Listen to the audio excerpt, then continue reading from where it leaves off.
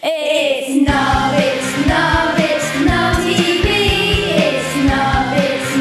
It's Nub TV.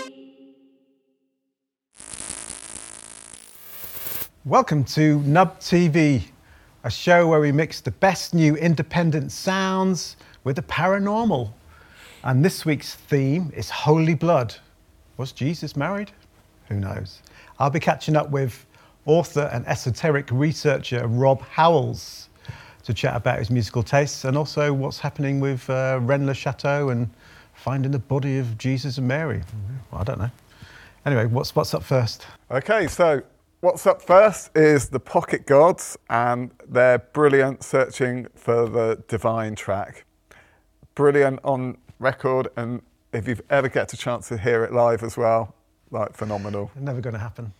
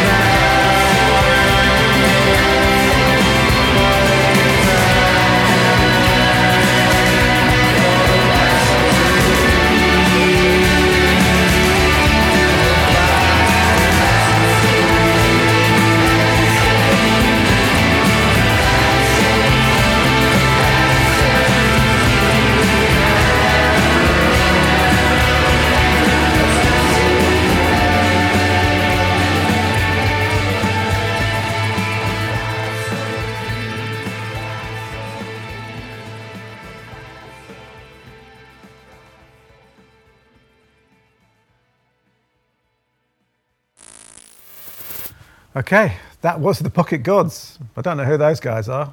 No? No idea. I'd love to meet them. Nice track though. Just cranking up the PRS royalties. Someone's got to pay for the show.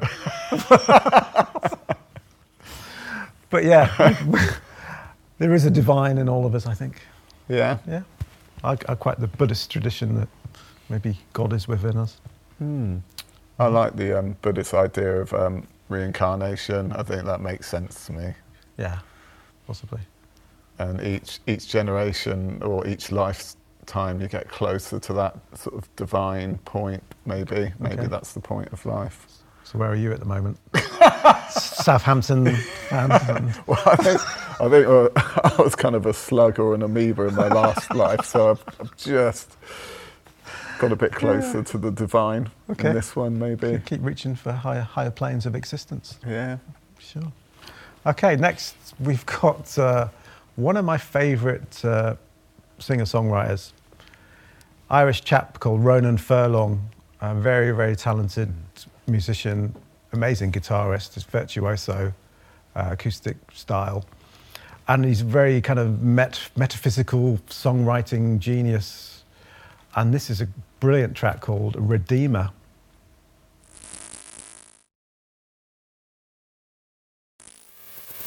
Carry me on, my Redeemer.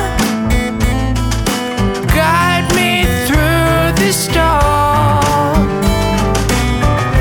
Keeping me safe, my Redeemer. Keep me moving on. Day to day we're dreaming. Day to day we fall. If I find some peace of mind, I'll be ready for the storm. Used to be some kind of dreamer. I hide my face from the world. Now I know my own Redeemer, and I will not return. Day to day we're dreaming. Day to day we fall. If I find some peace of mind, I'll be ready for the storm.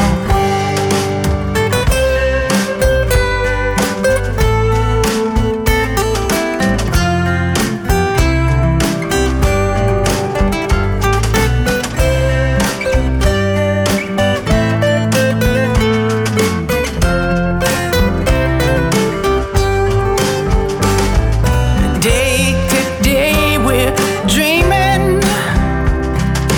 Day to day we fall. If I find some peace of mind, I'll be ready for the storm.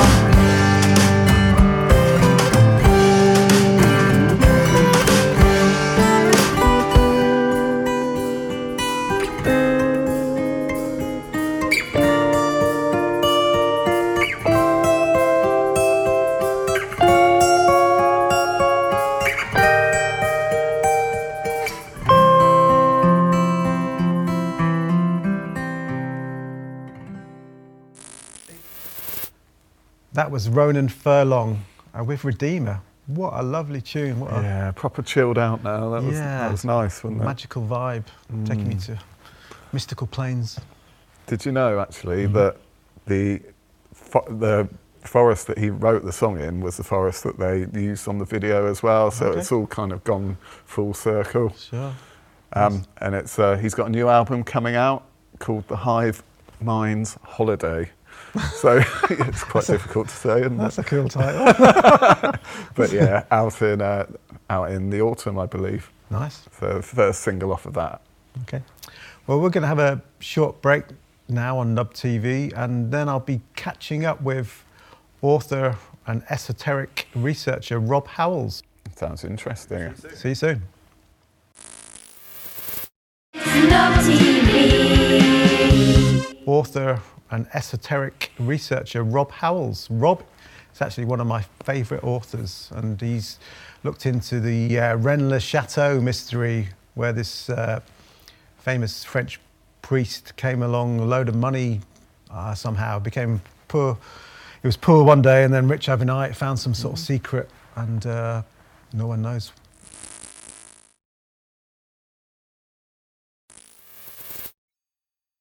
As you know, I'm an author in secret societies, esoteric subjects, alternative history.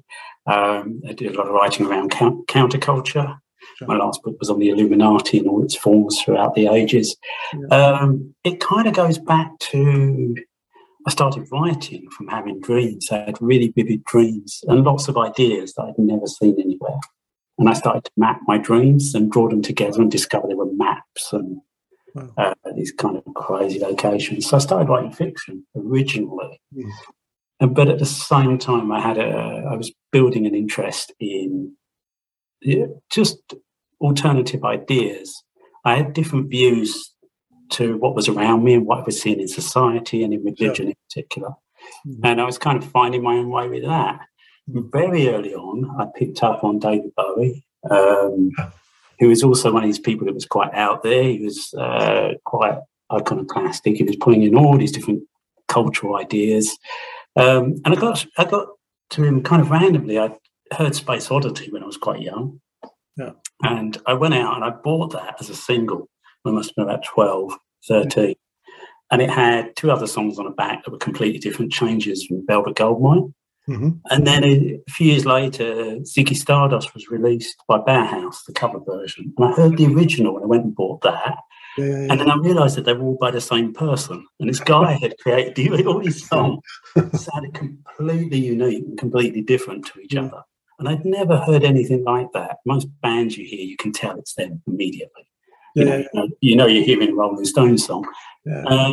And that led me off down that. But it was also... it was that outsider thing. You could identify with this person who was basically all the unique and interesting things about him was what he pushed to the front. Sure. So instead of trying to be like everyone else, he took ideas as far as he could, from looks to mime to dance to music, and pulled in all this literature and everything while he was doing it. He was a great source. And from him as a jumping off point, you go into things like the Velvet Underground and you go into all these other artists that are equally fascinating. Wow. So that stayed with me all my life. Well, okay.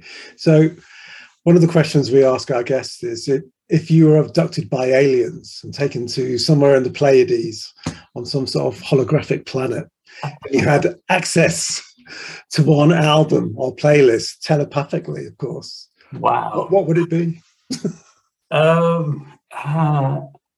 As an album, a whole album, that's a luxury, isn't it?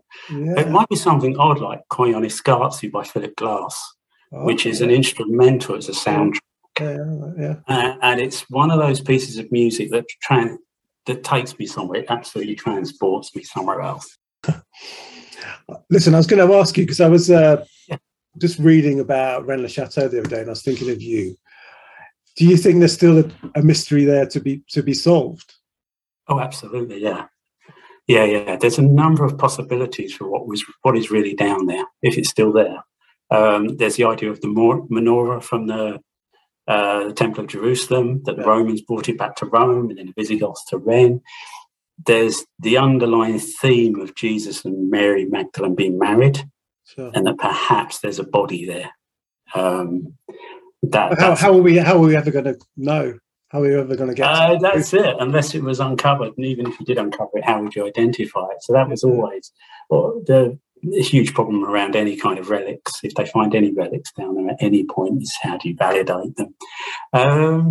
There's a really odd thing in my book I published in 2012. And in there, there's a very brief interview with a former theologian, Catholic priest.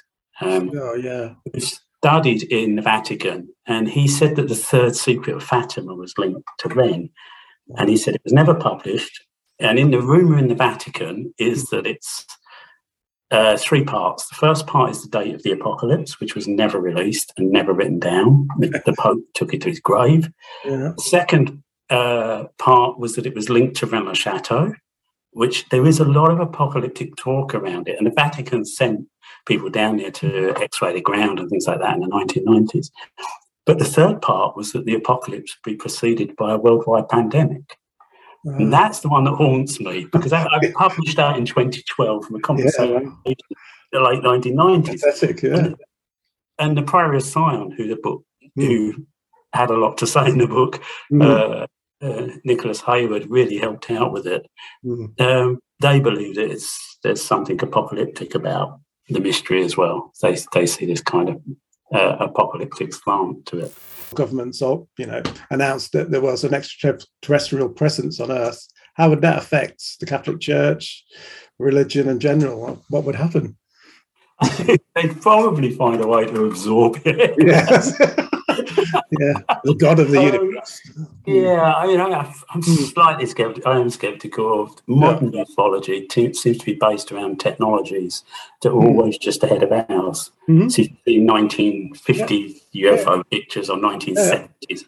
In the 1990s, you had these triangular craft, and in the stealth bombers. Yeah, absolutely. A lot of them can be seen to. You kind of, and with everyone having a camera phone at the moment, why are there less photos now than there were in the 1970s? So I'm kind of dubious. But if you look into ancient history, it starts to look like there was some kind of, and it may have just been a race on Earth that were culturally really advanced. But there does seem to have been other technologies around. If you look at some of the stonework in South America, they appear to have been bending rocks and melting rocks. I've seen that. Yeah, I think we're missing a huge chunk of prehistory. I think we've lost a lot of knowledge along the way. Where it came from originally, I couldn't tell you, though. I'd be surprised if there was any... Well, yeah, it's very hard to tell.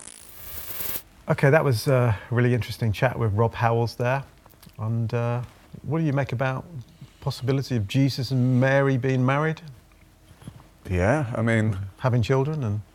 Yeah, it's interesting, that bloodline, is it, of Jesus' children and how it's flowed down across the generations. Yeah. Yeah, I don't know. Is there any candidates? Donald Trump. I don't know. Yeah. Me? Yeah. I don't know. It's all conjecture, isn't it? But the fact that there is this place called Rennes Le Chateau in France, this village where this parish priest was poor and then became rich basically overnight. Some say he found some secret documents which kind of alluded to Jesus being married, and then the Catholic Church paid him off. Be careful what I say here before I want to get sued. So, yeah, who knows really? It's all very interesting. But it's definitely a magical place, Rennes Le Chateau. I would love to go there. It's full of occult iconography and underground catacombs and all these weird things. Sounds brilliant. Does, doesn't it? Yeah. And, okay, what have we got next? In terms of music, yeah, we've got Kevee Lynch and Coming Up Empty. Some great kind of new wave, positive vibes coming across. And it's funny because the Holy Grail, everyone who searches for the Holy Grail throughout history always comes up empty. No one ever finds it. That's all I say.